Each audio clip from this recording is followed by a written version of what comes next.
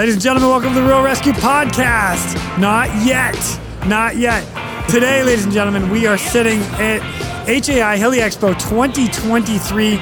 We are at the United States Coast Guard booth number 4562, and we are recording live at the show. I've got a couple guys at the Coast Guard now. They are holding and chomping at the bit to crack this can of beer. I get to drink some pilots, officer pilots at that. So let's do it, boys. Ready? 1, 2, 3. Oh, snap. Man. Hey, cheers, man. That's some good coordination. Cheers. Thank you guys for your service. Same and to you. I'm glad I could be part of the Coast Guard with you guys. It's awesome. Yeah. What are you drinking over there? What do you got? You know what? I'm not even sure. It's whatever you threw in the can. We got some local brews here. That's what I'm talking about. Hold on. I've got a Wild Leap craft beer. Yeah. Chance Indian Pale Ale. Ooh. That's good. That is good. Ryan? You know what's funny about this is like the Hanger Z boys would be so proud. What's the drink of the day? Come on, John. Yes. I got the Cloudland Hazy IPA from Steady Hand Beer Company right here in Atlanta. Yeah, we strolled into that brewery. Delicious. It's a good one. Yeah? Yeah, we just kind of found it at a whim. It's good. Very good beer. Excellent. We're steamrolling you. Come on, Nick. All right, Sweetwater Lager. Lager? A little bit on the lighter side, but very tasty. Bit of lager. Yeah. Do you you're like a an lager IPA guy. a little bit better? No, I like lagers. Yeah? He's a Okay, lager cool. guy. Yeah. Cool. That's Yeah. cool. I dig it. Right on. Well, I'll tell you what, guys. Real quick, we got to mention this. Like I said, we're at the U.S. Coast Guard booth at HAI Heli Expo 2023. If anybody's interested in joining the Coast Guard or wants more information from the Coast Guard, yes, we do have to throw a little ad in here. You can call the Coast Guard. Is it still 1-800-USCG? GoCoastGuard.com. GoCoastGuard.com. Come on, man. It's 2023. I know, right? GoCoastGuard.com. Yeah, or Pull out the At phone. USCG Yeah. for At Facebook or Instagram. That's Yep. right. Send them a message and you can get all the information. As a matter of fact, so me and Nick here, I'm going to let you guys introduce him, but we're Coast Guard Rescue Swimmers, or at least I still am. Yes. Except for I haven't been in for like 10 years, so. It's right here. It's in my mind. You never formally transferred out, though. I never did, You know? dude. It's terrible. So if you guys don't mind, introduce yourself, not a little background, just introduce yourself. Who's here today? Yeah, Ryan Vanahai, one of the creators, producer for Flight Suit Friday, the Coast Guard's aviation podcast. So been working with Quinny a little bit on putting all this podcast stuff together at HAI. So, man, I appreciate it. It's been awesome. Oh, it's been fun, man. Yeah, Sam Hafensteiner. I'm a wannabe podcaster for sure. I have no idea what I'm doing with the show that we got going on, but man, I love it, and I really appreciate what you're doing too, Quinny. This whole genre is really cool to talk about. That is going to be fun. Yeah. Nick Litchfield, I'm a wannabe to the wannabe podcaster. Nice, dude. Just He is the future of Yeah, Flight man. Suit Friday. The next one? Yeah, nice. Absolutely. You're the new face, dude. Oh, boy. Sorry, Dude, I you didn't look good. interrupt The new you. mustache. Yeah, you know what? Best stuff softening up there. Dude, I know. Hey, you want to know why I'm not drinking IPAs and drinking lagers? Oh! IPAs make you thick, bud. Yeah. Duly noted. You do have a Duly nice noted. dump truck, right? Go on. Sorry. That's awesome. So, yeah, you guys have created the Flight Suit Friday podcast. And actually, Ryan, if you don't mind, how and why did that start? Sure. Well, I had a long commute in Mobile, and I wanted something to listen to that I actually enjoyed, I like podcasts, and it worked out. COVID, it actually helped in this sense of during COVID, pilots, wardrooms were really struggling with coming together, telling stories.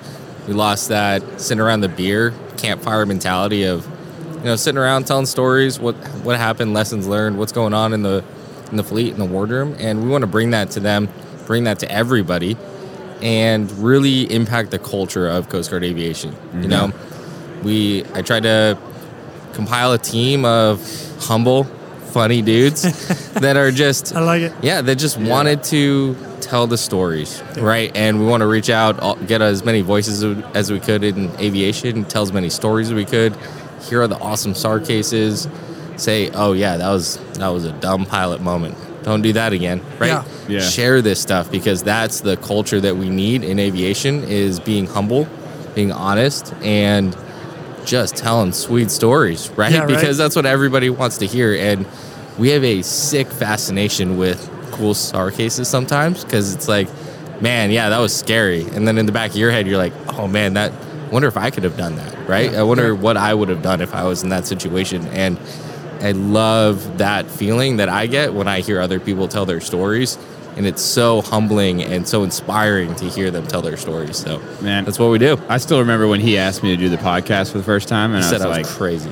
It's like, I don't know, man. Like, I wasn't even in front of a microphone yet, and I had butterflies in my stomach. I was like, there's no way I'm going to be able to do this. Yeah. And I'm just so grateful for Ryan to have that idea. Ryan's the kind of guy who loves to create ideas, start a program, and then he runs away. Like, and then he just... Oh, that's hilarious. And it's usually he transfers, and everybody's like, oh, this is such a good idea, but we don't have, like, the creative brain that this guy's got to keep it going. But he's transferred, and it's still going. I mean, we're 60 episodes strong, and That's awesome. hopefully we've got a few listeners out there, but just getting the stories out there for Coast Guard Aviation, I think it's been really fun. And it's, just talking to other people who have similar experiences or completely different experiences, you just learn. You're just always learning, which is great in the aviation community. Well, it's one of the things that I really like about it, too, because you take a story that you might not hear. And for you guys, specifically in Coast Guard, the U.S. Coast Guard is a small service, but it's a big service. And a lot of guys in Kodiak, Alaska do not hear about the story that happened in Miami, Florida. Yeah. Or Cape Cod, Massachusetts did not hear what happened in San Francisco, California. Yeah. It doesn't cross-pollinate very well unless it's like some dramatic, huge case, and you're like, wow, So I like the fact that you guys are doing this and helping the community inside the Coast Guard, standards and stories and lessons learned. I think this is an awesome way to do it. It's one of the things that I really enjoy about this podcast, the Real ResQ podcast, and what I'm doing. So it also gives us an opportunity to talk shit about the fixed wing community too, which is always fun as a rotorhead. Always fun. Maybe the 60 community too. And the from time 60, to time. yeah, definitely the 60 community. I'm not saying a word, dude. You were 65 and 60 or just 60s? I did them both. Yeah, Okay, both. cool. All right. And right now I've flown like 11 different aircrafts on like 7 different countries. So Okay, you yeah. had a favorite. Yeah, which was the favorite? We know that you had a favorite. I'm sorry, I'm drinking beer. Come on, 65. You know what? I love man. the 60, man. I won't lie to you guys.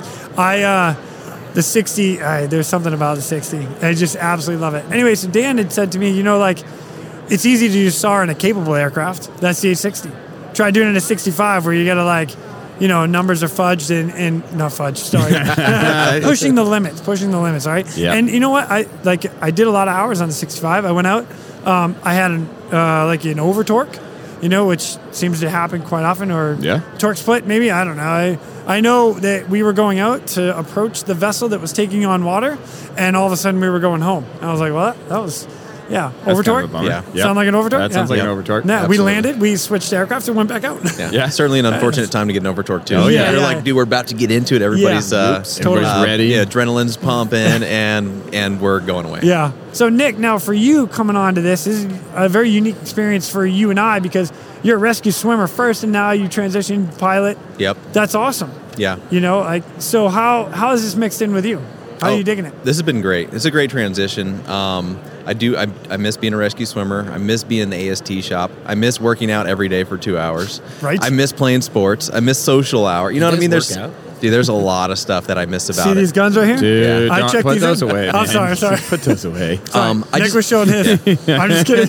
Whoa. Easy. I got little 22s over here, man. You don't have to worry about these things. They're concealed too. But dude, it's been a good transition, and I really like doing what I'm doing now. I like being an aircraft commander. I like having a crew. You know what I mean? And I like driving the train sometimes too. You know what I mean? It's fun. It's cool. I asked for more responsibility around my 10-year mark. In the Coast Guard, I was either going to get out of the Coast Guard and look for a different opportunity, or I was going to get some more responsibility in the Coast Guard. And I got what I asked for, man.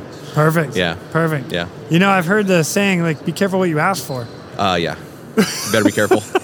Next thing you know, you might just get it. You know what the best part is, man? I was like, I think I want to be a pilot. And guess what I get to do? I get to be a morale officer. Yeah. Your analysis officer. Yeah. Basically the P-boss, right? Yeah. All these fun little jobs that I never even thought about. Still get to fly, though. I still get to fly. Yeah. That's pretty Exactly. badass, man. I like it. And Jason, I know we're going to get into the stories, but I just want to give these guys a shout out too, because the Flights Through Friday podcast, we do it all on our own time. Right? It's all about our passion and our drive to get better and to improve Coast Guard aviation. Innately, we just want that, right? And it was 2 a.m. last night, and we were recording a podcast because we wanted to, because we started a conversation about safety, and we just turned the mics on because we're like, so passionate about this, Yeah. and we want so badly to make ourselves better and to make the community better that we just dive into it. And so the level of effort that the team puts forward to make this podcast a thing, it is not something that comes easy.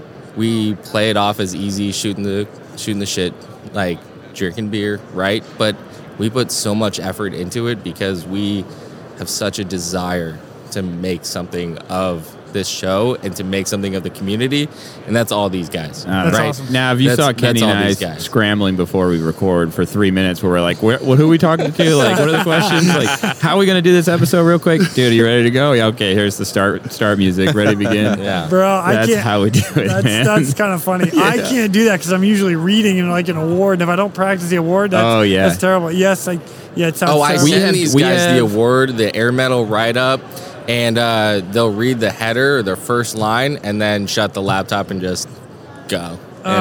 Rookie move. You got to read the whole thing.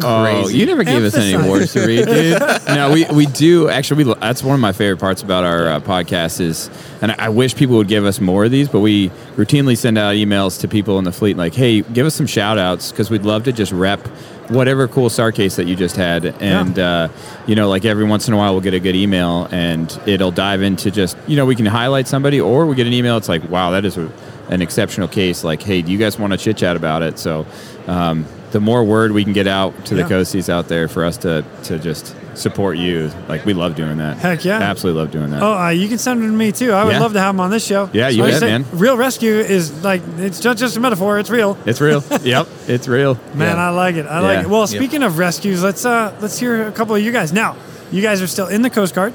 All right, so here's what I'd love to hear. I'd like to hear each one of your very first rescue that you remember, and or, no, just your first one. What was your first one? Ryan, let's start with you. First one, well, the first time the SAR alarm went off, I was real gung-ho and ran into the locker to put on my dry suit and tripped and fell, putting my dry suit on because I was so excited. I was like, this is it, man. This is my time to shine. We have a missing kayaker. I'm gone. So I'm sprinting to the locker, getting the dry suit on, trip and fall. Finally get the thing on. It's backwards. Got to take it off again. So finally get the dry suit on the right way. And I walk out of the locker room and go straight to the command center because in Humboldt, co-located sector, right? That's where we would meet up as a crew right in front of the command center door. I get there. The entire crew's there, dressed out, ready to go. And the aircraft commander's like, man, where you been? We got stood down like 5 minutes ago.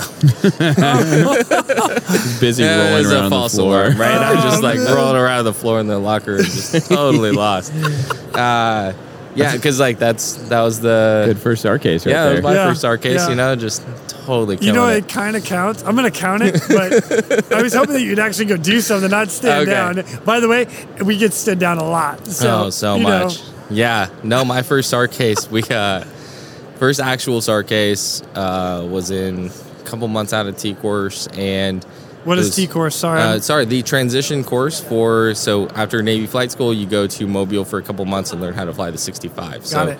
And that's known as the T course. Yep, you are. Yep. Now the designation course. Oh, got it. Sure, you got to remember, I am not a pilot. Not a pilot. Guy. Swimmer. Yeah. I got to make sure I know all these abbreviations.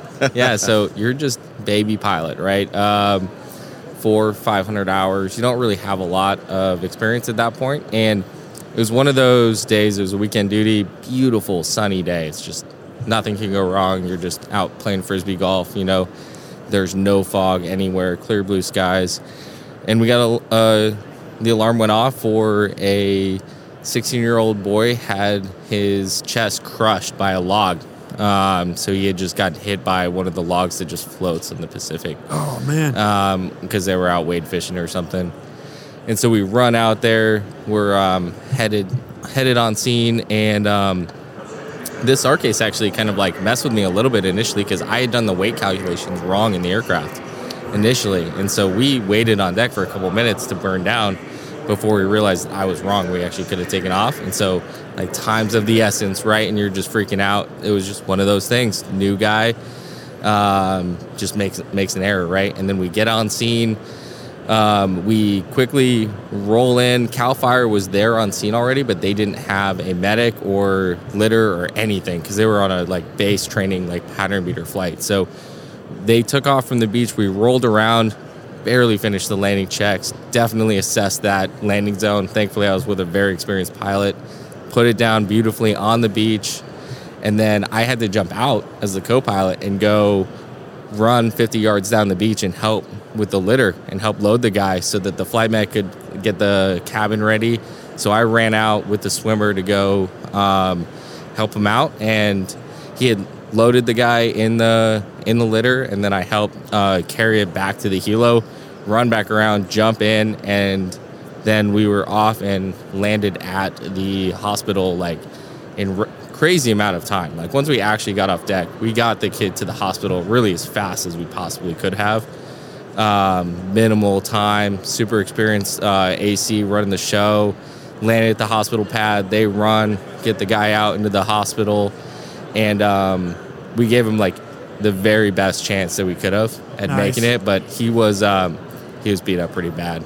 And it unfortunately didn't work out. And it was one of those cases that just kind of like, unfortunately, not everything works out the way you want it to. Right, totally. But that was the reason I told that one instead of one of my more successful like first SAR cases, is just because that just gave me the lesson of like, one, really stay in the books because you want to be able to perform when it matters. Right. And keep a level head because that will help you perform when it matters. Right. And then also to don't be afraid to get help afterwards, because that was a gnarly first case for me, right? Yeah. Like seeing a 16-year-old kid that was really messed up on the beach, helping out, working through some of the like mistakes that I had made, realizing that really wouldn't have done anything anyway because CAL FIRE was in the way at the time and would have had to back out. So it all worked out, but it just highlighted to me of train hard so that you can perform when it matters, and then don't be afraid to get help afterwards if you need it, you know? So those were the really big lessons that I took away from that case. Nice, man. Dang. Sorry to start it off with a bummer. No, dude, that's kind of how my career started off, with a bummer, you know? That's tough. You said, I mean, it's a bummer for sure, but like you did what you could. You did, and like having the Coast Guard go out and do that mission is a tough one, but like we got to do it. Yeah. You know? Yeah. And we gave them every effort we could have. Yeah. We never know what we're going to get launched out for. Yeah. You never know. Yeah. No. I mean, all of us stand duty and all of us are capable of doing it. And I say it on this podcast constantly. We are all very capable and on duty. And when the alarm goes off, we're going to go do the job. Yeah. Doesn't matter what it is. Nope. Because we never know. Exactly. No, we do not. And even when you think you know, you don't know. It's always wrong. Yeah. 100%. What was that change? Yeah. Dang. All right. Dude. I've heard What do that you one got? before. What do I got? So I was looking at my list. This is something that. Oh, you got a list? Well, come on, Sam. No, this is a thing I started doing like when I had my first rescue. Was I'd throw it in my phone and I'd write down like who it was, what it was, just like a couple notes about it, so that like that's smart. You know, when I'm like 60 and I was like, oh, I remember that time, and oh shoot, like that was He's pretty gonna fun. be that guy when he's 60. Yep. You know what? No, I'll but tell you honestly, what. I kind of like It's it. awesome. So. I love it. Your I love your it. grandkids are going to love that. They're I going think to be they like, will. Grandpa, can you tell me that story about that one time you Yeah. saved that guy off that boat? Yeah. And you're like, yeah, let me break Yeah, up my that is write it so down. funny. That is we're just jealous. That's As why long we're as making Google fun of you. Docs doesn't disappear. Dude, why is Sam so smart? And always on top of everything. Man, I can't tell you how many things I've just stolen from Sam. Yeah. So I have a similar experience to Ryan putting on his dry suit backwards and falling over in the locker room. But like, so What is it with you pilots? dude, God. I So think dumb. it's, you know what it is it's the that first rescue. Like you are so new, you're like, and you're so excited, and you just want to get out there and get it done. So I was with this guy Blake McKinney. I think he just recently retired in San Francisco. First live hoist. I was sitting left seat, so I didn't do any of the hoisting. But Blake, third tour pilot, probably 3,500 hours, as experienced as you can get. Like flew 12 straight years in the 65. And so alarm goes off. He has me run out there. I try to start some of it up from the left seat. I don't get very far. He jumps in, and I swear to God, I didn't know where we were until we were in a hover over the Napa River, like getting ready to hoist. Like it was so quick. Like he was really quick because he's really experienced. Yeah. And I was just trying to like get my bearings. You were hanging on to the tail I was section. hanging on to the fenestron, man. I was hanging on the fenestron, dude. Yeah, but it was a great case. We ended up taking Eli Bell was our rescue swimmer, and Misha Vargas was our flight mech. 2 kayakers got stranded on, like, I think the tide went out or whatever, and it was cold, so we went and picked them up. But that was my first ever case that I did. I remember it being just. It was just so crazy that I had just gotten out of T-course. I was in the seat, and we were all of a sudden hoisting, and I was just like, holy shit, like, what's happening right now? Yeah. Yeah, it was fun. It was good. Yeah. Oh, boy, that escalated quickly, didn't it? Yeah, dude. Yeah. Yeah. Oh, wait, I'm actually doing this job? Yeah. Yeah, okay. Yeah. Where were you stationed at? San Fran? Yeah, I was in San Francisco. Right on. Yeah, so Okay. I had a couple chances to do some live hoists, and I can tell you about those, but Nick's got way better stories than I do. I will say man. real quick, you've told me that story before, and it's actually changed my mentality as now one of the more senior guys at a SAR unit. It's changed my mentality of like, don't forget that this person might not be where you're at in your SA mental model. Yeah. Right? And that is a lesson that I've tried to take with me, and it's because of that story that you've told me before has changed my mindset. That's a good point. Cases. Sometimes head nods don't always mean I understand either. No. It might be like, hey, yeah, you see I'm you see the airport right now? Yep. You don't Yeah, know. no, No, you don't. No, you're No, telling me you what do I want to not. hear right now. Huh. Yeah, absolutely. Yeah. That's kind of funny.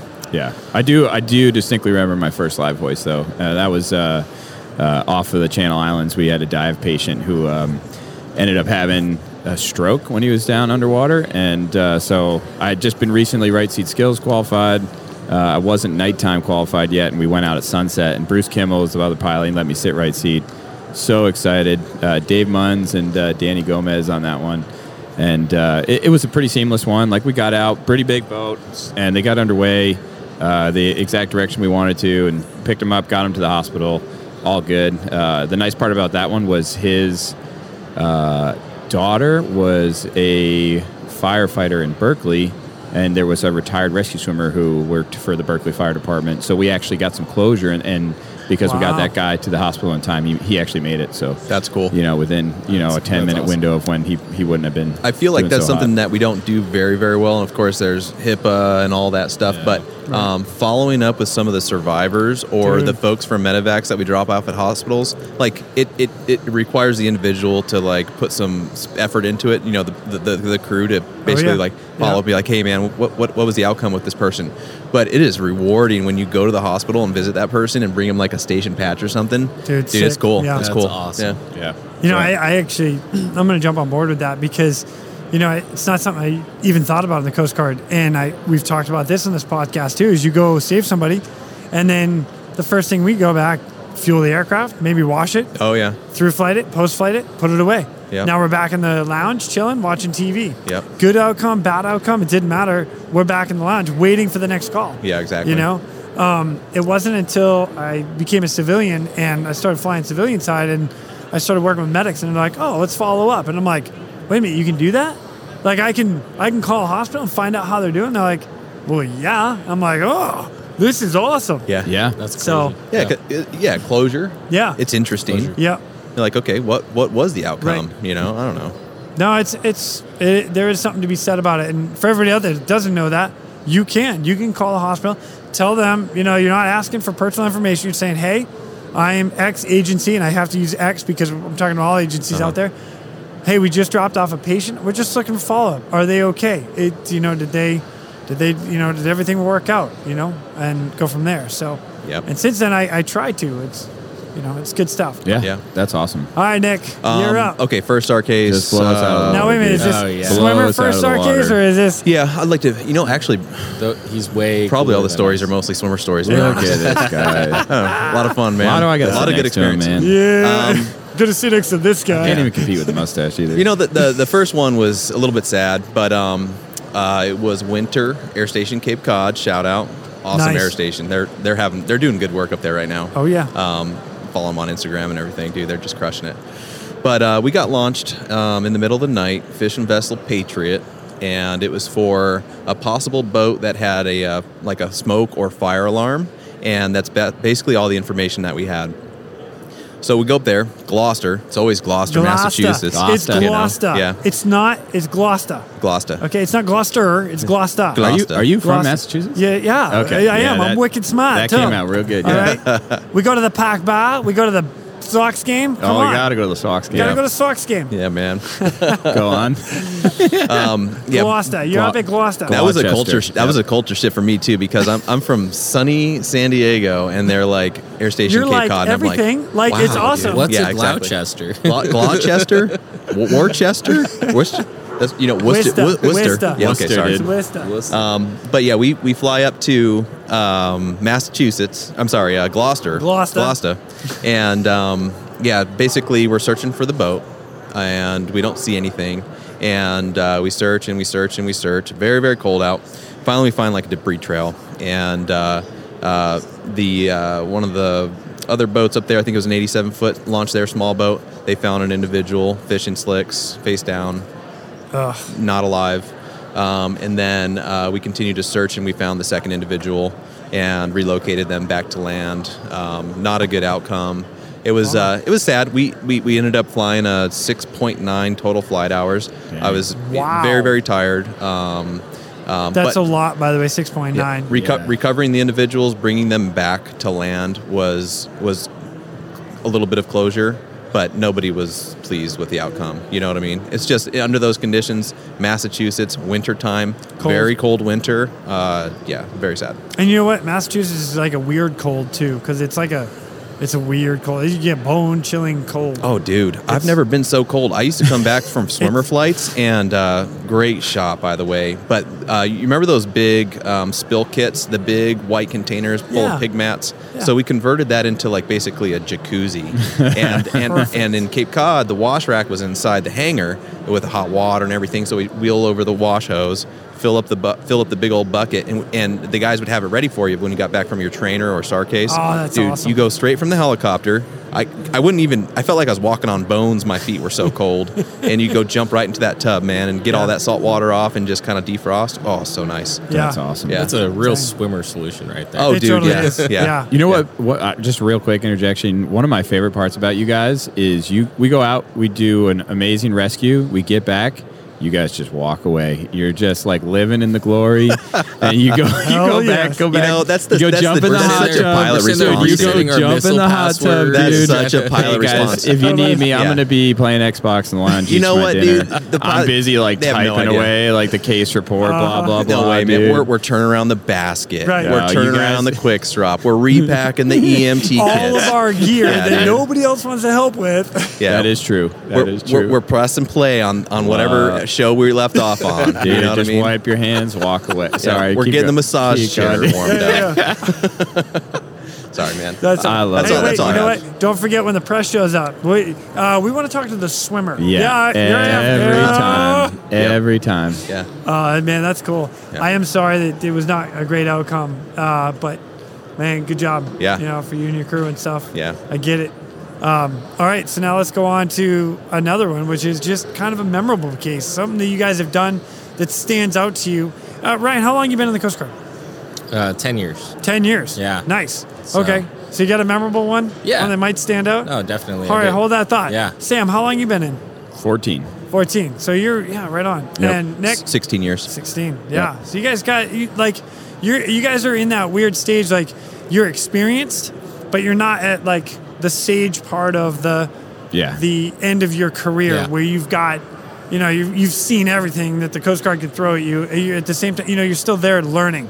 Yeah, which we're is all awesome. second tour pilots too. So like, I mean, Yeah. you obviously have the most aviation experience out of all of us, but Dude, flying-wise. I learned something new every single time Yeah. I strap into that aircraft. Perfect. And If you're not, you're not gosh, trying. it's crazy. Yeah. Sometimes I'm like, dude, am I getting this? And I'm not doubting myself or my capabilities or anything. It's just Nope. like one of those things. It's like, dude, That was good. that was a good crack. That was a good crack. I might need one of those pretty So soon you here. just call me up, dude. Gotcha. Thanks, bud. But yeah, you know what I mean? Like, Yeah. dude, always learning and, Yep. and fessing up to mistakes and talking about it, in Yeah. the wardroom or in the swimmer shop or on the podcast. You know what I mean? Love it. Yeah, man. Yeah. Right on. So 10, 14, 16 years in the Guard. Boom. Yep. Nice. Okay. Ryan, memorable case. Like what's a case that stands out to you? Oh, man. got a couple of them, but we can come back and get a whole bunch later. But let's just get. I'll give one good one. Let me tell you my life. Well, I story. had one recently. So my wife is an investigator, right? And so when like marine casualties, like a boat sinks or something like that, they'll investigate to make sure, like the NTSB of the Coast Guard, right? Sure. I went on a case recently that her shop actually investigated that case, so I had to get interviewed for it and all that stuff. Oh, that's funny. And so it was hilarious, but they're like, "Are you sure that's what happened?" And I was like, "Yeah, because I distinctly remember taking a moment to start teaching on the SAR case because I had a junior co-pilot. So we talked about the dynamics of it, and because I can't help myself." Oh, we get the bagpipes playing again. Oh, Dude, yeah. this is awesome. I love it. This happened yesterday with Joey.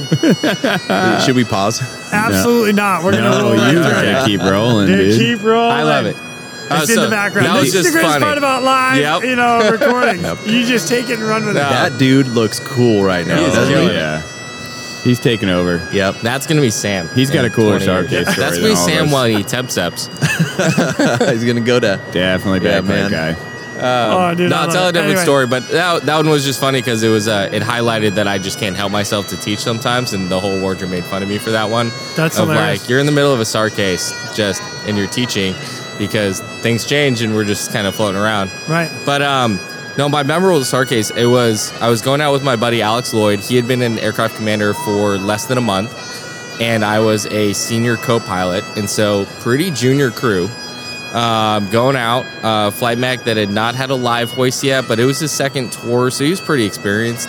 Or he had very few live hoists, and we get a report of 3 teenagers that are stranded in Swiftwater. Oh, snap. So we Okay. roll out in the Smith River, kind of the north. It's the North Smith River, so it forks the north and the south up by Crescent City in California. Yep. It's maybe like 20, 30 miles, maybe like 15 to 20 miles east of Crescent City, maybe not that far. So we roll up on scene, and these 3 kids had gone rafting, no life jackets or anything, and gotten stranded in the rapids, but they were on the wrong side of the Swiftwater. So the way the topography was, there's a road on the south side of the river, nothing but forest and woods and everything on the north side of the river, and they were on the north side, kind of stuck there, right? Yeah. So Middle of summer, by the way? Was this summer May. or winter? It was May. Okay. Yeah. So springtime. Okay. Springtime, but it's Well done. evening springtime, so it's getting dark, right? Okay. We're coming up on sunset, maybe around 6 o'clock at night. And we roll up on scene, and there's a ropes team. They had gotten somebody across with a fire department with a ropes team. And we were talking about that to them, and they're like, these guys don't have life jackets. We're a little bit afraid. We think we can do this safely because we trained for this, but we think you might be the best asset if you can hoist them because something could go wrong in the transition, and then we got a kid without a life jacket going down the Swiftwater, right? Right. So we decided that, yeah, that makes sense because I always preach in my duty days of take ego out of the cockpit in the aircraft, of receive feedback and give feedback, but also take ego out of the SAR case. Let everyone else do the job safely first, and you jump in if you're the last resort. So we kind of come to the conclusion, yeah, we're it. So we do a few more laps to get lighter so that we can feel comfortable. It's a very tight hoisting area. We probably have like maybe 3 or 4, probably about 4 rotor discs across this river. So we're really coming into a pretty confined river valley to set up in a 200-foot hover over the river because 200-foot yeah, hover. because Yeah, of the yeah. obstacles and the trees overhanging and Yep. everything like that. And Wow. we came up with the plan that we're gonna park in this hover, we're gonna lower the swimmer, pick them up, left slide across down to the other bank, and just drop them. So it's just a quick pivot Yeah. across, right? Were That's you, our, real quick, yeah. were you going to bring the Survivor all the way up to the No. aircraft? So just Yep, short haul. short Leave haul. them just all Yes. down by the water? I'm going to predicate all of this. Okay. Very junior crew. I wish I had known then what I know now. And I teach. Don't we all? I teach Yeah. You so didn't much know of what this. you didn't know. Yeah. SR3 Absolutely. Rescue Concepts. I'm dropping that little Yeah. Yeah. Yeah. So, I mean, at this point in my career, AHARS instructor, writing the TTP, we talk about spins, pendulums, how to mitigate, how to prevent, power management, all of this stuff that absolutely would have been applicable in this moment, probably would have brought him all the way up, right? And then slid over, maybe. dropped the knives out. Maybe. I like maybe. where you're going with the yes. quick. I'll but- show you why it went wrong in this instance. Okay. Just to preview it a little bit. So swimmer goes down. They come up a little bit. We start the left side slide. Halfway across the river, again, we've got like 4 rotor discs worth of space. So we're not moving that far, right? Yep. Just enough halfway through. The pilot at the controls, Alex Lloyd, who's one of the best sticks I've ever flown with, by the way. Oh shit, I can't see. You have the controls. The sun had glared the entire windscreen and blinded him immediately. Oh my gosh, geez. man. And so his comment was, oh shit, I can't see. You have the controls. In the middle of a confined area with a 200-foot live body on the bottom of the hoist.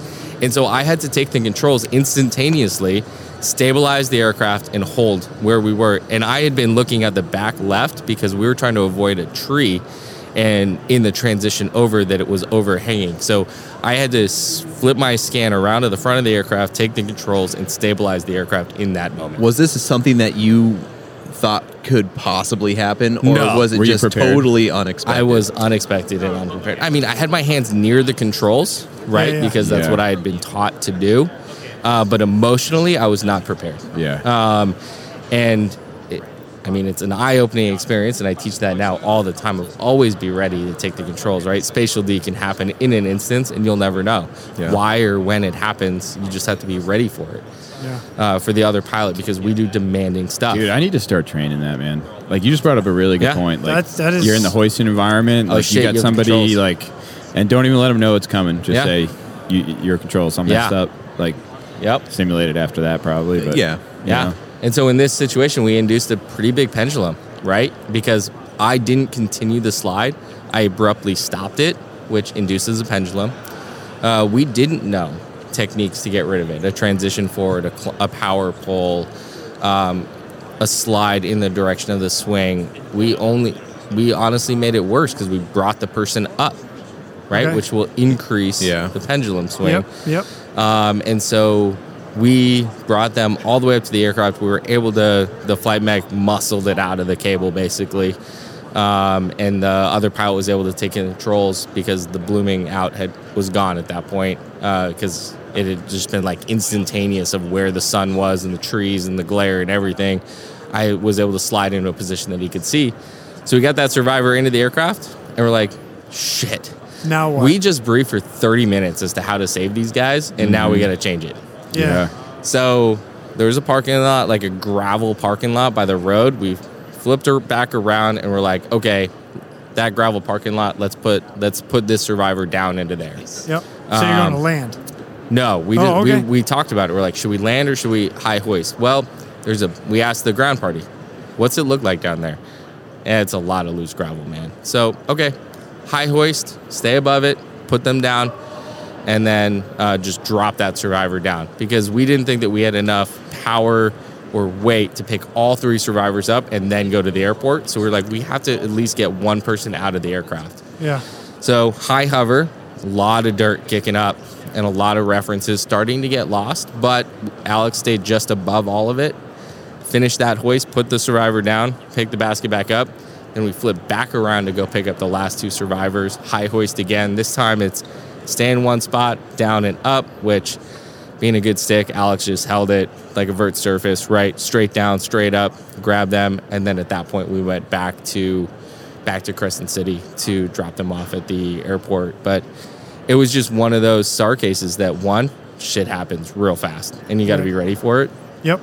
And I look back on that case a lot because there are so many things that I think that I've learned in my career and that I want to embody into the fleet and train. And that was one of the driving factors for why I want to be a part of the TTP for you guys. Like TTP. the search and rescue, the SAR Tactics, Techniques, and Procedures Manual. So Cool. it is not a Bible, but all of the old adages that you've ever heard in your career of, this is how I did this that one time. Or, hey, have Yeah. you ever thought about doing this? It's Yeah. Finally wrote it down. It's the art of SAR. The The art of SAR SAR. is what it is, right? Holy cow. It's not a manual, but it's hey, if you're ever in a bind, maybe try this. It's just adding to the toolbox. And I've been pretty passionate about trying to add a lot of things to the toolbox, because the more you know and the more you educate yourself, the more you can think outside the box, the more you can pivot your plan. And I mean, we would have done so many things different, I think, on that case. Yeah. And I did also, there was a captain that I had one time that's like, hey, if you ever show up on scene, you're the Coast Guard and tell them what you need. We had a guy take a T-shirt out of the trunk of his car, hold it up while standing on his police cruiser to tell us where the wind was. That's because awesome. we couldn't figure out which direction the wind was going down the valley. Yeah. Oh, that's hilarious. Right? Oh, and so, my God. like, you're the Coast Guard. Figure it out. Tell them what you need and let smart people figure it out because we're all on the same team, right? Yeah, that's a good point. And like little that. lessons of like, hey, the wind's going to shift after sunset. We didn't know that. If we had stayed there any longer, we probably would have been hoisting with the tailwind and could have got hosed again. Wow. On that one, right? So I got two questions about that. Uh-oh. And the first Been one, talking a lot, I'm you're sorry. good. So my first question, you made a comment about just, you want everybody else to do their thing first, to let other rescuers get in there. Yeah. I may argue with you on that hit one. me, please. I love this. And that was, so you're in a helicopter. Yes. Like the amount of time it sets up rope rescue and get people across, you could have it done in 10 minutes. Absolutely. And I'm not just, I'll use that scenario, but I'll use other scenarios of like that, where you have guys that are hiking in 6-7 hours to pull people out. Call a helicopter. Yeah. Go get them. Now, at the same time, there's risk versus gain, but the way the safety aspect of flying and hoisting, it's not as dangerous as everybody's like, oh my God, you're hoisting out of a helicopter. Yeah. But we train for that. Yep. It's what we do. Absolutely. So there is that side of that. The argument side of it is, why am I going to wait for everybody else to not be able to do the job when I can get it done in 10 minutes? Yeah, no, I think you're absolutely right. So I think the biggest reason that I like to talk about that is sometimes we want to get in the fight because we want to get in the fight. That I've is seen mostly what I try to. That's the reason behind why I say what I say. Okay. Is not necessarily like, just let them figure it out, right? It's don't jump into the fight because you just want to be in the fight. Right. Yeah. Yeah.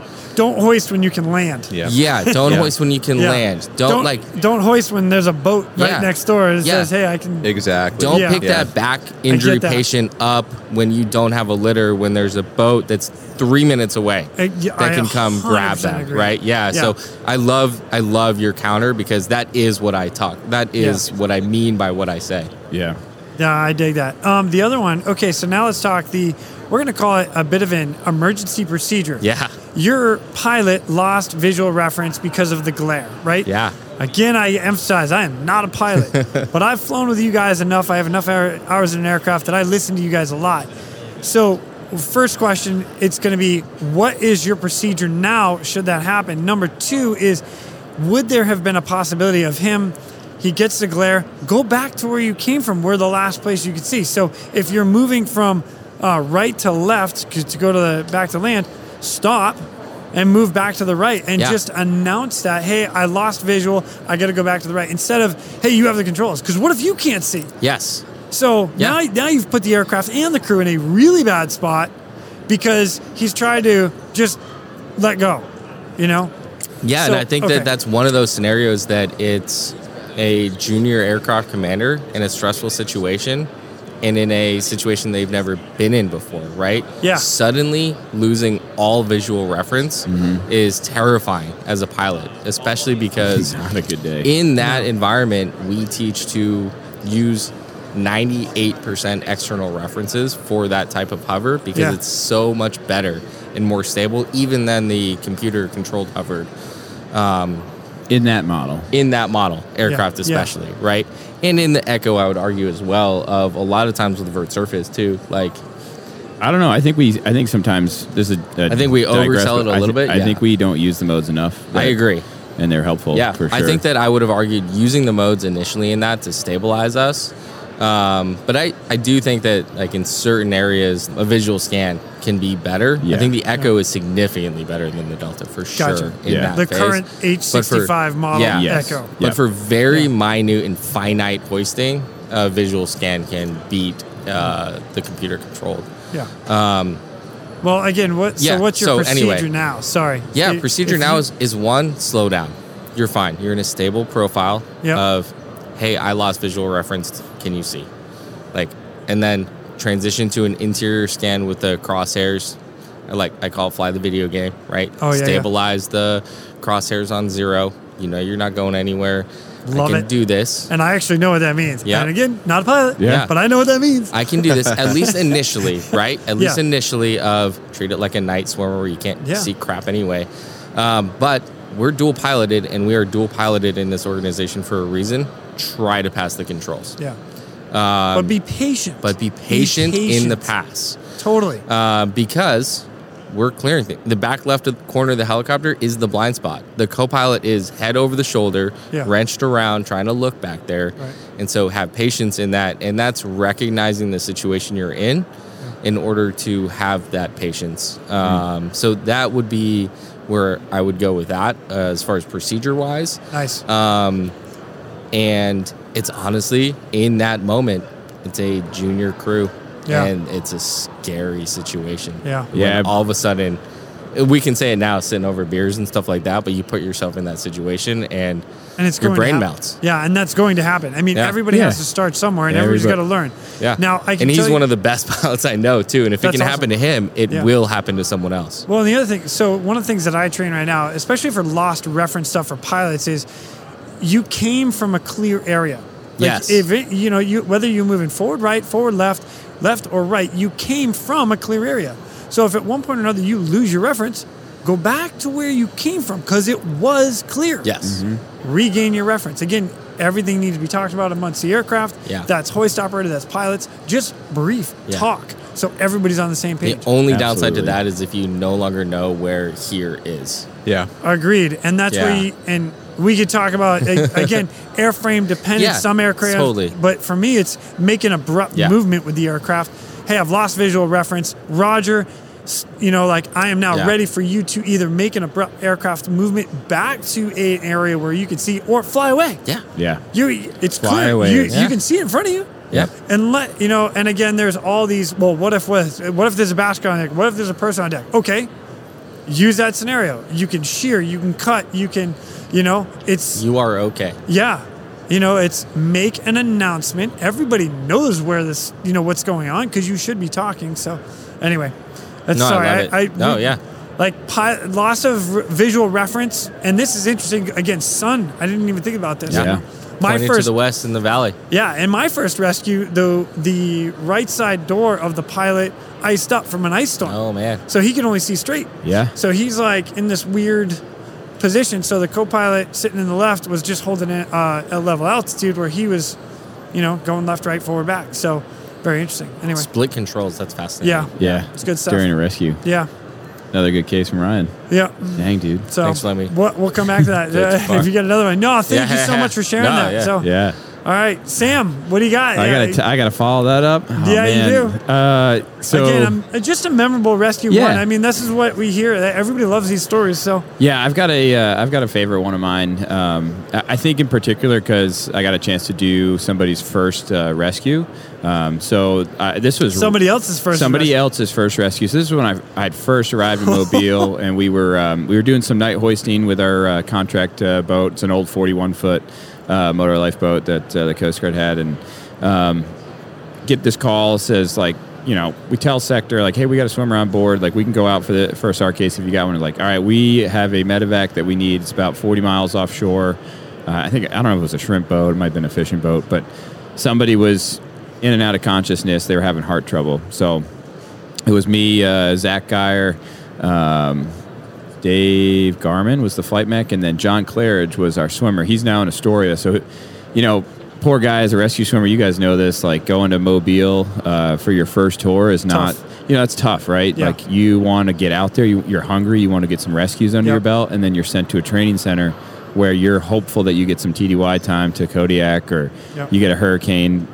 Obviously we don't hope for hurricanes in the Coast Guard, but you hope that might be a chance that you get to go use your skills that you've been training. So agreed. John's there. He'd been there for maybe 3 years, 2-3 years. But so nighttime, we head out there, and it's pitch black, and the weather was okay. Ceilings were fine, visibility not so great, just because it was so dark out. So there was no visible horizon, which made it pretty tough. But we got out there. And so the boat was maybe 50 feet long. Got them underway. They had their whole fantail, the whole back part of the ship had a covered awning with a ladder that went up through the awning. So we're like, all right, we'll put John down on the awning. He can walk down that ladder to the back of the boat, inside, package the guy. We'll bring him back to the awning, and then easy pickup. We'll be on our way. So John goes down. Radio's back up. This guy's pretty banged up. He's in and out of consciousness. Real quick, easy hoist to get him down there? No problem? Easy hoist. Just a classic, Nice. like Coast Guard nighttime underway hoist, just as simple as we normally train it, right? And so next thing I know, I look down and I see John and 2 crewmen, like, fire carrying this dude out of the hull of the boat, and he's unconscious, and he is probably, 300 pounds. There's no way they're getting this dude up this small ladder to the covered front deck, and the only other place to take him from is the bow of the ship. And so we're looking at, in my experience, like, I've been training DIWs, dead in the water. So, boat comes to full stop, we'll come over to the top of the bow, put the rescue device or swimmer down, usually not the swimmer, but the device down, and then pick up the person. But what happens is you have a tendency to spin. In this case, move the vessel. You start moving the boat, right? Yeah. Sometimes go ahead, keep going. Yeah, no. So sometimes, right, you can use the rotor wash, the tail rotor, to try and keep the boat in the same spot. Sometimes you get enough power where you might want to just continue to follow the boat around in a circle. And so, first of all, I should have listened to the more experienced pilot sitting in the left seat. He tried to communicate to me about them getting underway, and I was like, I think I'm just going to do a DIW because that's what I'm normally used to. And to backtrack a little bit, in the Coast Guard, we do these DIW hoists traditionally to the stern of the boat because the stern it's got a bigger open area. It's right. In this case, we couldn't because it was covered. And to add to that, so the bow of the ship, there was about a 3 by 5 foot space that John was in with this patient trying to package him up. He just had the sling, so he's going to bring him up with a SAPU recovery. And right behind him was this foremast. They just had a mast on the front of the boat that was about 20, 30 feet tall. So it was like a really constricted area to try and get John back up and out with this patient. So and you don't even think about doing underway hoist to the bow either. It just doesn't even cross your mind. Yeah, and right? I want to jump back on that point after finishing up the story because I think that's really important, especially in a training scenario. But so we get on there. I've practiced a lot of DIW hoists in the Coast Guard, and I've had a few operational, and they have never ever been like I've practiced them. They are always different. They're always different, which I like. So good to hear. I routinely tell people that, like, hey man, change it up. Go do a bow hoist. Go do don't just follow the boat. Let it spin all over the place. Like, go from the opposite direction, because you never know. Like, I had another one where it was spinning and it was also anchored, so it was spinning around in a circle around its anchor line while the boat was spinning 360s as we were trying to pick somebody off of there. But I digress. Back to the case. Right, we get in there. We do get John up successfully, trying to keep a tight hover. Safety pilots helped me out, and after I get John back in the plane, I look at him. I was like, "So what do we turn around? Maybe like 90 degrees?" And he's like, "No, we just did like 470 degrees." So my gosh. We had done a full 1.5 360s or whatever without me even realizing, like a full 520. I guess that would be it. Thank you. Good math. I got you. Yeah, but the fact of the matter is, you're watching the boat. Your visual is on the boat, and you're just following as it's doing. Yeah, circling. As it's circling. Yeah. Yep. So got him up, and so the hovering part was difficult for me, but I wanted to highlight John because he did such a phenomenal job. Like, he's never had a SAR case before. He pivoted. He knew he couldn't get the guy to the top. He moved him to the front. He protected the guy the entire way up with that giant mast, and me trying to hold somewhat of an okay hover up there. And then we got him eventually got him to the hospital near the base in Mobile, and I don't know what happened to him, but I think he ended up being okay. Nice. But back to Ryan's point too, like in the training environment, we normally train to the bow, or to the stern of the boat, and doing a DIW hoist to the bow of a boat is not easy. I will say that to anybody who tries to go out there and do it. Yep. And my suggestion to them is have that boat get underway. So normally in the Coast Guard, We will be nose into the wind. We'll have the boat get underway about 45 degrees to the right of the wind line. This is the book way, by the way. This is the book way, yeah. Yeah, so, I want to emphasize that real quick because we're going to touch on that. Go okay, ahead, yeah. So we are flying essentially in formation off the back of the boat, and we're going to slide right to get into the back quarter of the ship to put you down or to put our device down. Yep. Well, if you shift the boat to being 45 degrees to the left of the wind, and you get in front of them, you can have them out your right window, and you can be sliding left the entire time, and you can do a hoist with the same type of good power management. You've got plenty of torque margin, better visuals, and you can kind of slide to the right and into the bow of the boat and then back away again. So obviously after that case, I practiced that, and I've practiced it a number of times now, just using a trail line. Yeah. Just keep it, eliminate some of the risk by maybe not putting the swimmer or the device down when you're doing it. But it is way easier, and man, do I wish I knew that technique when I went through that SAR case. Well done. Well done. Nice job good. to you and your crew. So just for the record, that is why as swimmers we get our ass kicked in school. Yeah. Because your first case you're going to get your ass kicked. Yeah. And that's what you expect, huh? Yeah. Am I lying? No. And then when you get it, you're like, oh yeah. Oh, that's why they beat us in school. Yeah. That's why they push us as hard as they do. Yeah. So props to your swimmer, man. Yeah, that's like awesome. his ability to think critically in that situation and then adapt. Like we certainly weren't planning on picking him up with a sling. That wasn't a thought either. Yeah. But I couldn't get a basket in there because it was too small. So he definitely pivoted and did a great job. And kudos to John. It was so fun to have his first SAR case too. Oh, that's so cool. He's a great dude. Yeah. And Sam, if I can, I've been.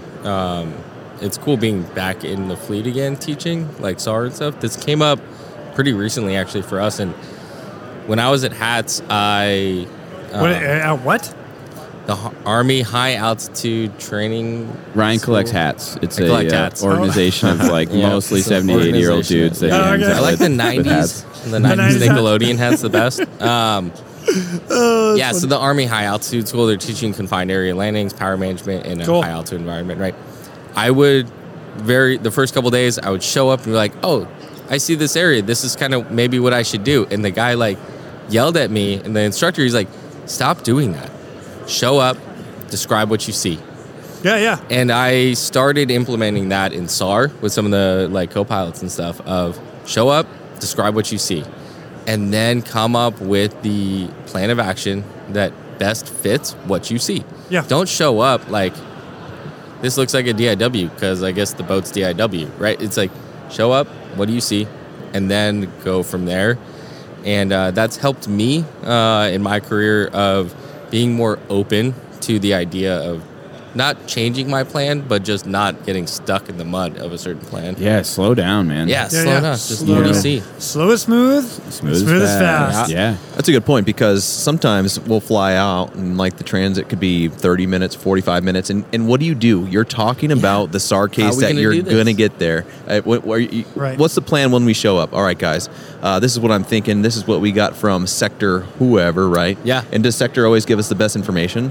Yeah. Nope. Not always. Yeah, they're sitting in a box. So we're going off of this. They're feeding us the information that they're getting. That they have. That's true. And I'm not blaming sector. Nope. But we have this information. And sometimes we like to hold on to that information and formulate plans.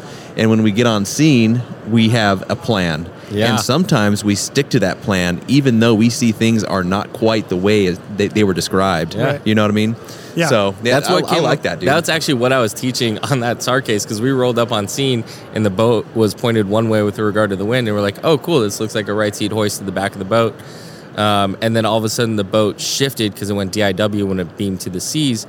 And I was like, oh, man, I guess it looks like things have changed. Let's reevaluate this plan. And that we're teaching about how boats go DIW and all that stuff. Yeah. And we're reevaluating the plan on scene all the and not time.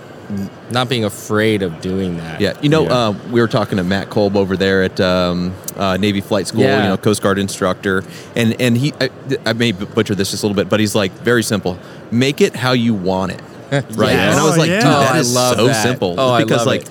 okay, I have a vision how I want it. I'm going to make it that way, and it's going to be a good idea. You know what I mean? Yeah. Or, of course, be open to other Sure. people's things, but make it how you want it. And I was like, dude, I'm going to put that rather in my than little toolkit. accepting like crap. Yeah, You know, rather because than accepting a bad situation. I accept crap sometimes, and I'm just like, I didn't really Why? have to do that, Yeah. but then I justify it by like, well, it challenged me. Yeah. You know what I mean? Thanks, Yeah. world, for Why? this bag of crap. Why? No, ask yourself, why are you, I mean, I'm all about a challenge and I'm Yeah. all about making things difficult for you to learn, but why? Yeah. And here, hold on, let me throw one thing. Yeah. So let's say we go out and hoist to an offshore platform, a rig, offshore in the middle of the Gulf of Mexico. We could go to a super confined area in between all the rigging and stuff, or we could simulate the confined area and aim for the middle of the H in the middle of the pad so we have a clear flyaway or a clear landing and stuff. Yep. And we've done the exact same thing. But at one way, we actually put people and our equipment and crews at risk in the middle of, X, or we have a clear flyaway. Yeah. And when you can accept risk in training, sometimes it can be good, though, because True. you cannot simulate the pucker factor. Nope. Or just holding people to a higher standard of, no, you floated on that. Yeah, we hit the middle of the H, but you were a mess. Right. Do that again, right? Yeah. We need to be honest with each other of that, because that's how you do what you just said better, right? Yeah, but why do I want to? And I don't want to take away because I love please. going down into confined areas and stuff, and I love that. No, but I wouldn't say do that. Yeah, exactly. No. So if you're moving around over the H and you're having a tough time hovering, why do I want to be over all the confined area? Confined? I don't. Yeah. No. Like it's training, but you make training as hard as you want within the limits of actually, Yeah. So, aggressive, safe trading. Yeah. No, I think we do get unseen and like you start going down that path of that same plan. One, because of our community just being always on the go. It's like go. We're always go. on the go. And like for your listeners, right, the 65, you get in the aircraft and you start it up and we're already out of gas. Yeah, It's kind of totally. like the mentality, right? We're just a fuel limited aircraft, which makes us make decisions quicker, which I think makes us a pretty decent pilot and aircrew corps, I agree. specifically for getting our SAR cases done. But I think we sometimes forget that yes, we don't have a lot of time on scene, but hey, 15 seconds of taking a few deep breaths and maybe one orbit around the boat, like that is a good place to start to just slow you down and then maybe identify those hazards that you didn't brief or you didn't know about before you got out there, and then you can continue that SAR case. And 60 seconds is a long time and Yeah. not a lot of gas. Yeah. Right. That's the that's a great point. tactical pause, as I've heard it. Yeah, the tactical pause. Take a tactical pause. Yeah. Nice. Yep. One of the things you brought up in that, and I thank you again for sharing that story. Yeah. It's amazing. But you mentioned, like, when you guys come in, and this is U.S. Coast Guard specifically, you ask the boat to go at like 45 degrees into the wind, so you guys are into the wind, and then you're going that forward and right fall on the vessel. That is the book world. That is, okay, I'm going to change to medical real quick, all right? The book world says a 120/80 blood pressure is normal, okay? So I'm with you.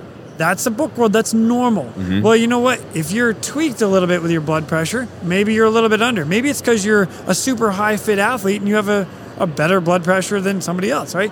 So now let's go back to helicopters. Is that the best way to set up the boat? Maybe they're rocking and rolling and making it more difficult for you to hoist on at that 45 degree. Yeah. My favorite analogy is we are in a helicopter. We are the queen of the chessboard. We can go in any direction at any point in time as long as nothing gets in our way. Right. Right? Yeah. You can, rotate nose left. Change it. Yeah, change it.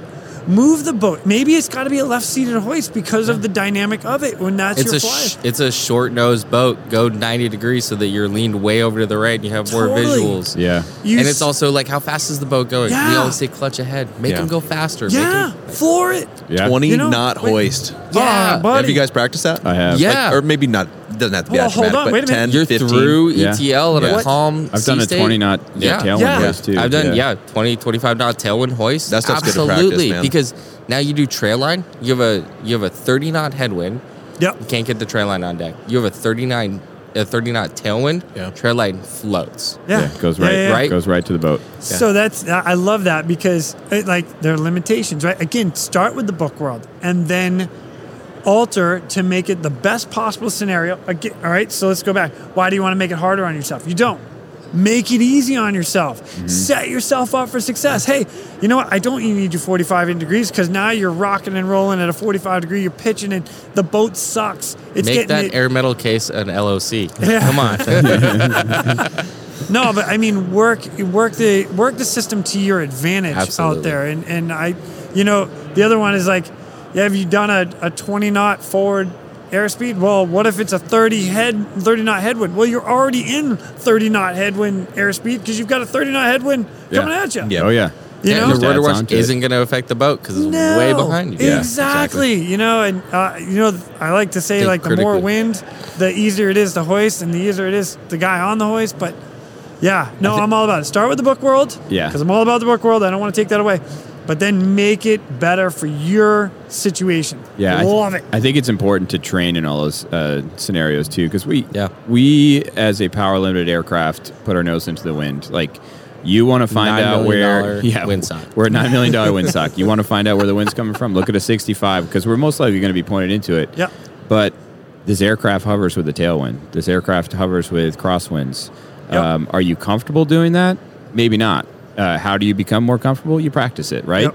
And it could be simply just, hey, we got a 10 knots of wind. Let's go practice that hoisting profile over a runway, sliding with a tailwind, see how that feels. I got a perfect place down, my gear's down. I can just land if something, something Exactly. feels wrong, Yeah, right? yeah. And then you get to have that feeling, and then like you're just going to be a better asset when you get out there. So I did ramp hoisting the other day. Like, ramp hoisting could be super boring, right?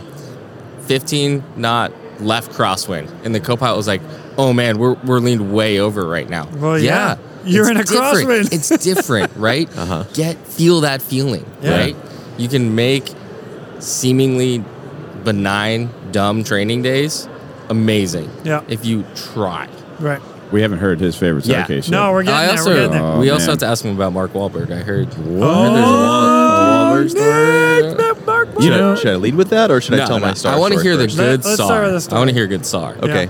And Mark can't let Wahlberg you was off the from hook. Massachusetts, right? Yeah, no big deal. dude, everybody knows that. Marky I Marky. just wanted to make sure you Yeah. knew Yeah. Yep. that he's America's wicked awesome. hero. He America's is- hero. He's wicked awesome. You know, he's short too, man. You would know because Are you you've been not- in close are you knocking proximity. him? I am a little bit, but you know, like some of the better actors are short guys. Tom Cruise, short guy. Great guy. Yeah, I was surprised though, and I was like, because I think I'm about 5. I think I'm 5'8", and 5'7". so I go on Google and I'm like, how tall is Mark Wahlberg? And they said about 5'8", and I'm like, that's bullshit, man. I was next to him. He was not 5'8". Shorter. Yeah, he's shorter than that. He's probably like 5'4", dude. But, Wow, but all right. Google says 5'8". Yeah. Good for Mark. He's got ar- the hair, though. Huge arms. His Yeah, arms? He's got. Yeah. He's He's got jacked. cannons. Your arms are bigger though. That's what I'm talking about. You think Thank so? Yeah. Probably Yeah. not. Probably. My SAR case, it's going to be another swimmer one, man. I had a lot of great experience. So I got stationed down in New Orleans, and it was, I think, the pinnacle of my Coast Guard career. We worked really, really hard, and we also played really, really hard. And I was in my mid-20s, and I didn't have a whole lot of responsibility, and life was good. Love it. Yeah, man. It was, it would have been, I'll tell you, basically, it was like a fall of one year, got called out. And this is going to be really, really quick, and then I'm going to jump 6 months later. We got a call out for a shrimp boat captain with an amputated leg, and packed a couple extra tourniquets. We went out, pulled this guy off of the shrimp boat via basket, and took him back to the hospital, dropped him off, and I think we saved his life. He was bleeding out. Spanish-speaking crew. He was the guy who we were communicating with on the radio. The guy with the amputated leg. Oh, man. Yeah, so we're Had flying him. out. Whoa. Our aircraft commander is doing the hoist brief, and he goes, okay, lower stow, all your loose gear, rigging, booms, flagstaffs, all that stuff. That's really good, by the way. Nice brief. I know. I almost have it memorized. And hey, this is going to be we're gonna lower a rescue swimmer, and then we're planning on doing a basket recovery of the patient. And he goes, okay. I guess I'll let you guys go and get ready now, since you'll be picking me up soon. We're like, wait a second. What? You're the dude that it has no leg. So Wow. get I'd lowered be down crying in yeah. the corner. Sorry, man. I'm not talking about These the guys radio. are tough. Wow.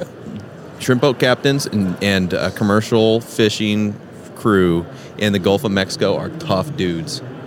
Yeah, tough dudes. So anyways, 6 months later, the SAR alarm goes off. I'm on duty, and they go, "Hey, we got a shrimp boat captain in the Gulf of Mexico with an amputated leg."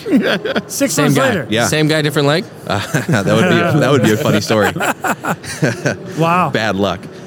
So I'm like, dude, cool. Like, I'm not as nervous now. I've seen this before. I know what I need to do. I'm bringing another tourniquet, and let's load up and let's go. So we fly out, and very similar circumstances. Spanish-speaking crew. Somehow they're able to relay a message to the Coast Guard that we needed help. We get on scene, not really sure what the circumstances are, again, because it was Spanish-speaking crew. We just knew that this guy was hurt and he was missing a leg. So basically, the Gulf of Mexico's kicking that day. It's nasty. And the shrimp boat captain goes, "Hey guys, this is a risky evolution. I'm going to drop anchor, and we're just going to post up until the storm passes." So basically, talk to the crew. We do the crew brief, and the guys are like, "Well, yeah, they're DIW. There's rigging everywhere. We'll see if we can get you on the boat. If not, then we'll have you swim to the stern."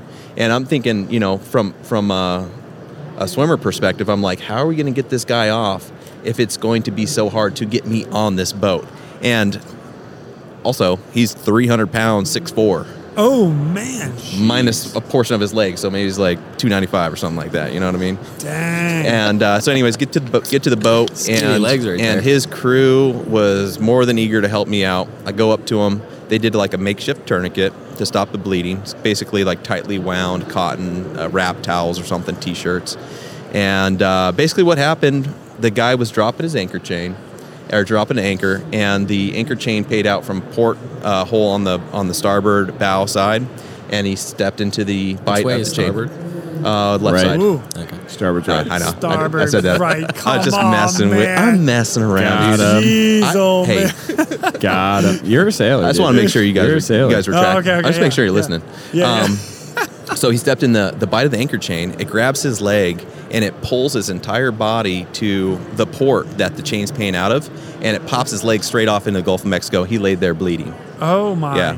God. So we ultimately, myself, his crew, carried him back to the stern of the boat, and I said, "Hey guys," radioed up to the helicopter. I said, "Hey, want to do a trail line with the litter, and we'll keep the trail line attached, and then you guys can pick me up after you hoist him up."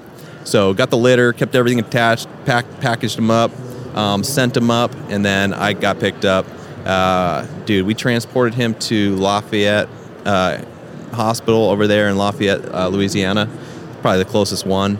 Dude, I was smoked, man. I think I was like dehydrated. I had a puddle of sweat in the bottom of my dry suit. The little booties. Yeah. It was gross, man. Wow. Yeah, so that's pretty much it. Helicopter was out of gas, so they dropped us off. As soon as you guys take They off. bounce, they go get gas, and I'm like I'm just hanging out there waiting for them to come back or pick me up in the GV.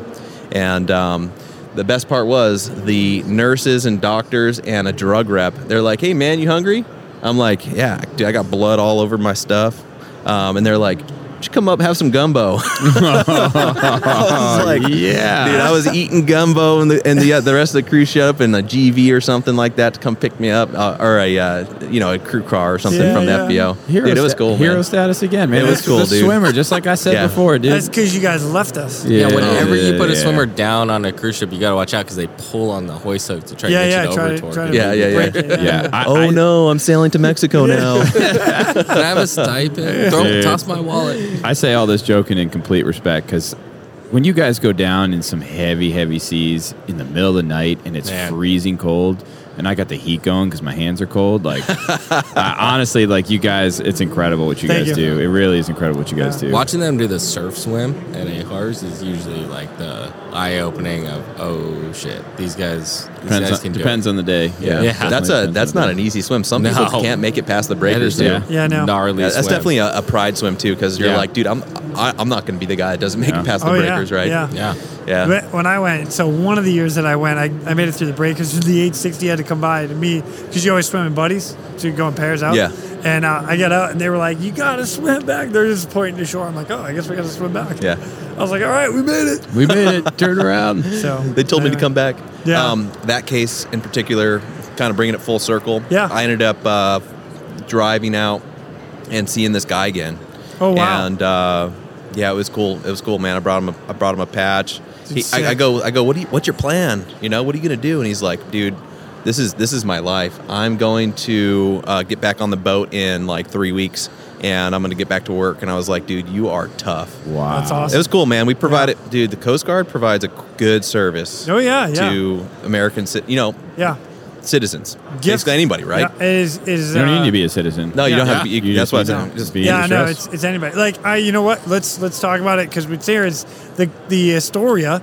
You know, the guy stole the boat. It got rolled over. Everybody has seen this on Instagram. You know, and then the Coast Guard goes and rescues him because he called Mayday. Yeah. Well, there's some way funnier parts of that. I know. Don't even go there because you know what? You're going to talk to him, right? The crew is coming. The crew. No, is we're coming. not. We're not sharing. We're just teasing. Yeah, you got to talk to those guys. I am so excited. So I've talked to those guys, but seeing you guys are here now, thank you for those stories. Like that's friggin' awesome, man. Good job. Yeah, man. Thanks. Crushed it. Happy to share. Crushed it. Really. Killer. Your whole crew. And, just hoisting down through the rigging of a shrimp boat like that is, holy cow, that's tough. Oh, as a hoist operator, and, I can say that now because I hoist. And, dude, it's legit to get into a confined area like that. Yeah. It is a hard thing to do. Yeah. So I'll share one thing real quick, too. And this is something I've thought about, like, in regards to the locking hoist hook, right? So, like, why do we lock the hoist hook? Why shall it be locked when we're doing litter deployments and recoveries? Worst case scenario, if you did not lock the hoist hook and you're pulling that, basically whatever the rescue device is, through all that rigging, what happens if it clasps onto one of those, like, pieces of cable that are just, out in one of the trawling arms or something like that? Dude, you're done. Oh, yeah. You're done, and you're stuck, and you're probably going to have a serious oh shit moment. So that's my plug for lock the hoist hook. Mm-hmm. It's important, more so than just, maybe the V-ring lifting off, because that's probably dynamic less. rollout. That's probably, exactly. That's the term I was going to use. Nick, can I ask you a question? How important is it to you, your prior knowledge? How much has that helped you in your essay or just the way you conceptualize SAR cases? Which would be situational awareness. Yes. Wow. How has that helped you in your career? You guys are crushing it. I think there's two things that stick out to me. One, being able to visualize where the hoist hook, hoist cable, rescue swimmer, or device is relative to my seat position and where it needs to go. The flight mech's conning us in, but I'm also maybe one step ahead. Like, I think I know where it needs to go. He's providing me, the clear guidance to get there. So that's the first part. And then the second part is just communicating with the crew, right? So I feel like sitting in the back of a helicopter and listening to hoist briefs and hoists and all those evolutions for all the RT2s and RT4s that we've done, dude, that's stuck with me. And I can pick up on cues sometimes that's like, all right, the flight mech is now stressed. Like something might not be going smooth. And it might be my fault. I might be making him stressed out. Maybe I'm not holding a good hoist right now. That would be a good hover. Hover, thank you. You're correcting me left and right. He's good. Yeah. He's good. I'm trying to help the listeners, man. How do you help junior pilots that don't have that experience? We're not prior mechs, swimmers. Oh, can I answer this one? Yes. Yeah, please. Put them on the hook. Let me ask you something. Ryan, have you ever ridden the hook? No, we got weathered out that day. Yeah, sure. Okay, Sam, have you ridden the hook? Yep. Good for you. Yep. This is something that I highly recommend every pilot do. And I mean that. Like, it's not scary. It really isn't. But you have a perspective, and if you have like some sort of way to listen to what's going on in the aircraft, like an access system, so then you can hear the con, the brief, the flight mech, because you guys are flight mechs, hoisting, you understand what's going on in the back. And you're like, oh, got it. All right. Yeah. He's at the cabin door. I'm booming in. He's coming inside the cabin. So when your eyes are up front or fixated on whatever visual reference is to hold that hover, now you're like, you know exactly what it's doing because you've been on the hook. Yeah. Okay, sorry. What were you going to say? No, that's good. So those are the two pieces, right? Being able to kind of visualize like what's going on below me, and then two, the comms piece, and trying to pick up on subtle cues that maybe might not be familiar to a newer pilot, right? Yeah. It's like, okay, I'm picking up like, okay, we're crushing it. Like the comms are smooth, clear, confident. Like we're going places. Or hey, Flight Mech's voice is starting to get shaky. Yep. Something might not be going smooth here. Like, Yep. so those are all important cues. Another little plug here for folks that would probably benefit, maybe pilots perhaps, or flight mechs. Dude, put them on the back of a boat and tug on that trail line with some rotor wash going on. Right. Not as easy as most think. Trail line stuff. No. Dude, it's like wrangling a little anaconda Yeah. steak, man. It's not easy. You know, that thing's shaking around. Sam, why are you shaking your head right now, Nothing, dude? Nothing. Keep going. You never wrangled a snake before? No, I hate snakes. Come on, I man. haven't particularly wrangled any snakes Are you in my day. when you tend trail line or tag line? You probably call it tagline now, right? Trail Yeah. line, guideline. Are you a stand up tend the tag line or trail line guy? Or are you a take a knee? I was always I take a single knee and then tuck that excess underneath my knee. That's what I like to do. I take Okay. a knee. I have better stability. Yeah. And I feel like I can keep the trail line, tag line, guideline, whatever you guys want to call it. Yeah. Like right in between my knee and then my other leg that's up. Yep. So that I know where it's going. And then I always strategically place myself depending on where the aircraft is going to fly away, so that I'm not going to wrap up anything. So Dude, you're good. there's little nuances, like you start learning. Yeah. You know, it's amazing what experience does. And this is another thing that I love about the podcast community, is that we're sharing stuff that we've learned, putting it out for everybody to be like, oh, that's bullshit, or, well, I'd never do it like that anyway. Yeah. You know, and be like, okay, cool, give me a better way to do it, and I'll try it. Yeah. Anyway, so Yeah, for that's- sure. Yeah, so I like to take a knee. I keep the tagline right in front of me, or sorry, trail line right in front of me, Uh-huh. and then, you know, there's other things that I like to do. Yeah. You just asked us about our favorite SAR case, but do you have a particular one that you've done with the Coast Guard, or you've done with your job now? Yeah, you know, I have a couple actually. Yeah, but this is not my. This We is can ask you tomorrow on the other Why show. not? if You know you what? want. Yeah. Yeah, I'll yeah. tell you what. You know, for me, for the Real Rescue, episode 1, episode 100, those are my two biggest SAR cases that I Okay. had. Okay. The first one landed me an air medal, and the whole crew earned an air medal on that one. That was amazing. And then I earned the Distinguished Flying Cross up in Alaska for saving a couple guys off the boat. Episode 101 101. is the captain that I saved in the prequel. So you hear Dang. everything that happened on the boat before we showed up. The Wow. explosion, That's the cool. fire, the whole nine Dude, yards. that's So, great. yeah. So it Check was it out. fun. Yeah. Anyway. Yeah. So yeah. Well, I'll listen to it. You can ask me when I'm on Flight Suit Friday. Okay. Okay, And then okay. I'll give you some of mine. Gotcha. You gotta ask Nick how he knows Marky Mark, though. Oh yeah, Marky Mark. Okay, so we did Air Station New Orleans again. No big deal. Man, let's see, the MOPIC, the motion picture crew, it's like a chief and a warrant officer. They come out from Hollywood, or I'm sorry, L.A., right? And that's where they're stationed. And they're coordinating the Coast Guard's, I guess, responsibilities for the Deepwater Horizon movie that's being filmed, right, Yep. in town. And I thought we were just going out to fly around and like they were just going to take some aerial videos of us or something like that. You know what I mean? Like this one of those things, like you just show up The and you're like, swimmer I don't know never what's going on. really Okay. knows what's happening. No. Yeah. Hey, we need you to be this spot this time. Roger that, sir. It's on almost. Next thing I know, man, I'm all mic'd up, and Mark, like they have us in a, we're on deck, and there's cameras around us, and we're spinning, and we're all up on ICS, and Peter Berg, the director, I think that's his name, Peter Berg, yeah. Go with it. Right. I don't Yeah. remember. He goes, hey man, this is what we're gonna do. We're gonna have Mark Wahlberg sit like backwards, facing backwards, right behind the pilot's seat, and I want you to straddle him, and he's gonna try to fight to get out of the helicopter. And I was like, why would anybody do that? That seems weird. And he's like, do you guys administer drugs? And I was like, no. He's like, all right, well.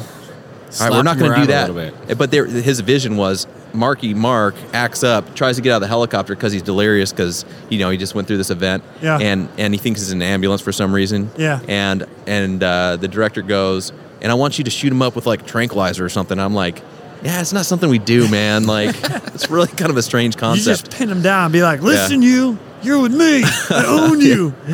And Sorry, Mark Wahlberg. So he we do a couple takes and he's fighting to get out of the helicopter and I have to grab You him had and to put fight him Mark put him Wahlberg? back up, push him Yeah. back up against the pilot's chair. And Yeah, man. That's cool. Everything I just told you is a complete lie. It actually never happened. No, I'm kidding. Mark So it did Wahlberg, if actually you happen. hear this, heard you lost a fight to a rescue swimmer in the Coast Guard. What? If you want to get on our show, please. Yeah. Yeah. It was cool though. It was a cool experience, and we ended up cool. flying around. Yeah, dude. That's all I got for that. That's pretty cool. I like that. Yeah. I like Was that. he cool? It's an awesome story. Yeah, I thought like it was kind of weird because it was like a one night stand. Yeah. I was like, You got pretty up close and personal. He showed up, and then like we did our thing, and then he kind of walked away, and I was like, no small talk, no nothing, man. Like, I think he shook my hand. Yeah. No swag, no swag. He broke up with you quick, man. Dude, Oh, it was geez. disappointing. He left you. Yeah, not important. He was like, "I'll call you later," He was- and well, then never And did. never call you Ghosted. again. he was just not impressed. You know what I mean? Not impressed. Yeah, I had a poor performance, and he let me know that. Oh, that's hilarious. Dude, that's awesome. All right, guys, listen, we've been on for about an hour and a half, man. Oh, dang. So I'll tell you what, let's start wrapping this up a little bit. But, I like to ask all my guests to come on, a little advice you'd pass on to those. And I've got 3 guys with 10, 14 and 16 years of experience in the Coast Guard. Like, what would you pass on to some guys that are not in the Coast Guard? Stuff that you do, stuff you've seen, how you train, just a little piece of advice. Ryan? Oh, one's looking at me. Yeah. Look, I said this on one of our earlier shows, but it's been a mantra that I've been kind of instilling lately. It's that what we do is not a hobby, and be intentional with what you do. Choose a landing spot and land there. Choose a hoisting spot, hoist there. Aim small, miss small, and stop just treating this like a hobby because we do this professionally and take it seriously. And when the alarm goes off or when the call goes out, you need to be at your best. And you need to be at your best even if you're not there, right? And really feeling it. We've all had off days. You need to win with your B game. And so you've got to train hard and be ready for that and be able to win no matter what game you're bringing to the table that day. And it begins with always being intentional when you fly and just not treating this like a joke because it's not a hobby. It's for real and the stakes matter. And so treat it like that. I like it. Always getting better. Yeah. Sam? We got a chance to record with the Brotalion guys earlier today, and I'll use the same thing I said to them because it sums it up for me in a few short words, but be hungry and be humble. And I think that can it obviously translates in the aviation industry, but for those who are interested in it or interested in anything in life, like be hungry about whatever that thing is that makes you excited. Get after it, get better, and then be humble about it as well. Like, you will be able to relate with people a whole lot better with a little bit of humility than with some bravado and like you're the best. So steer clear of like the bravado and being the best and letting people know that and have a little humility as you're working through a couple of those things. So it's helped me in my time. I think I definitely started earlier in my career. I was a ship driver back before I started flying.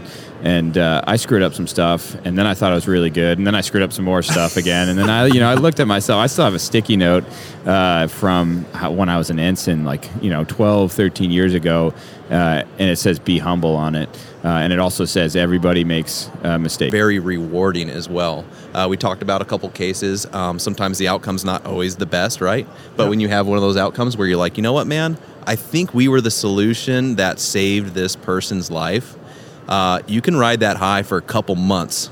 Yeah. You remember that. Oh, yeah. And that's a good feeling, dude. Yeah. So, for the folks out there that maybe are interested in maritime search and rescue or aviation, just know, hey, it's very challenging. Sometimes it's hard to get into, but when you do it, it's very rewarding. Right. Yeah. Hey, if it was easy, everybody would do it. That's true. Yeah. Yeah. It's a small group this is of us something too. you got to work for. Yeah. Yep.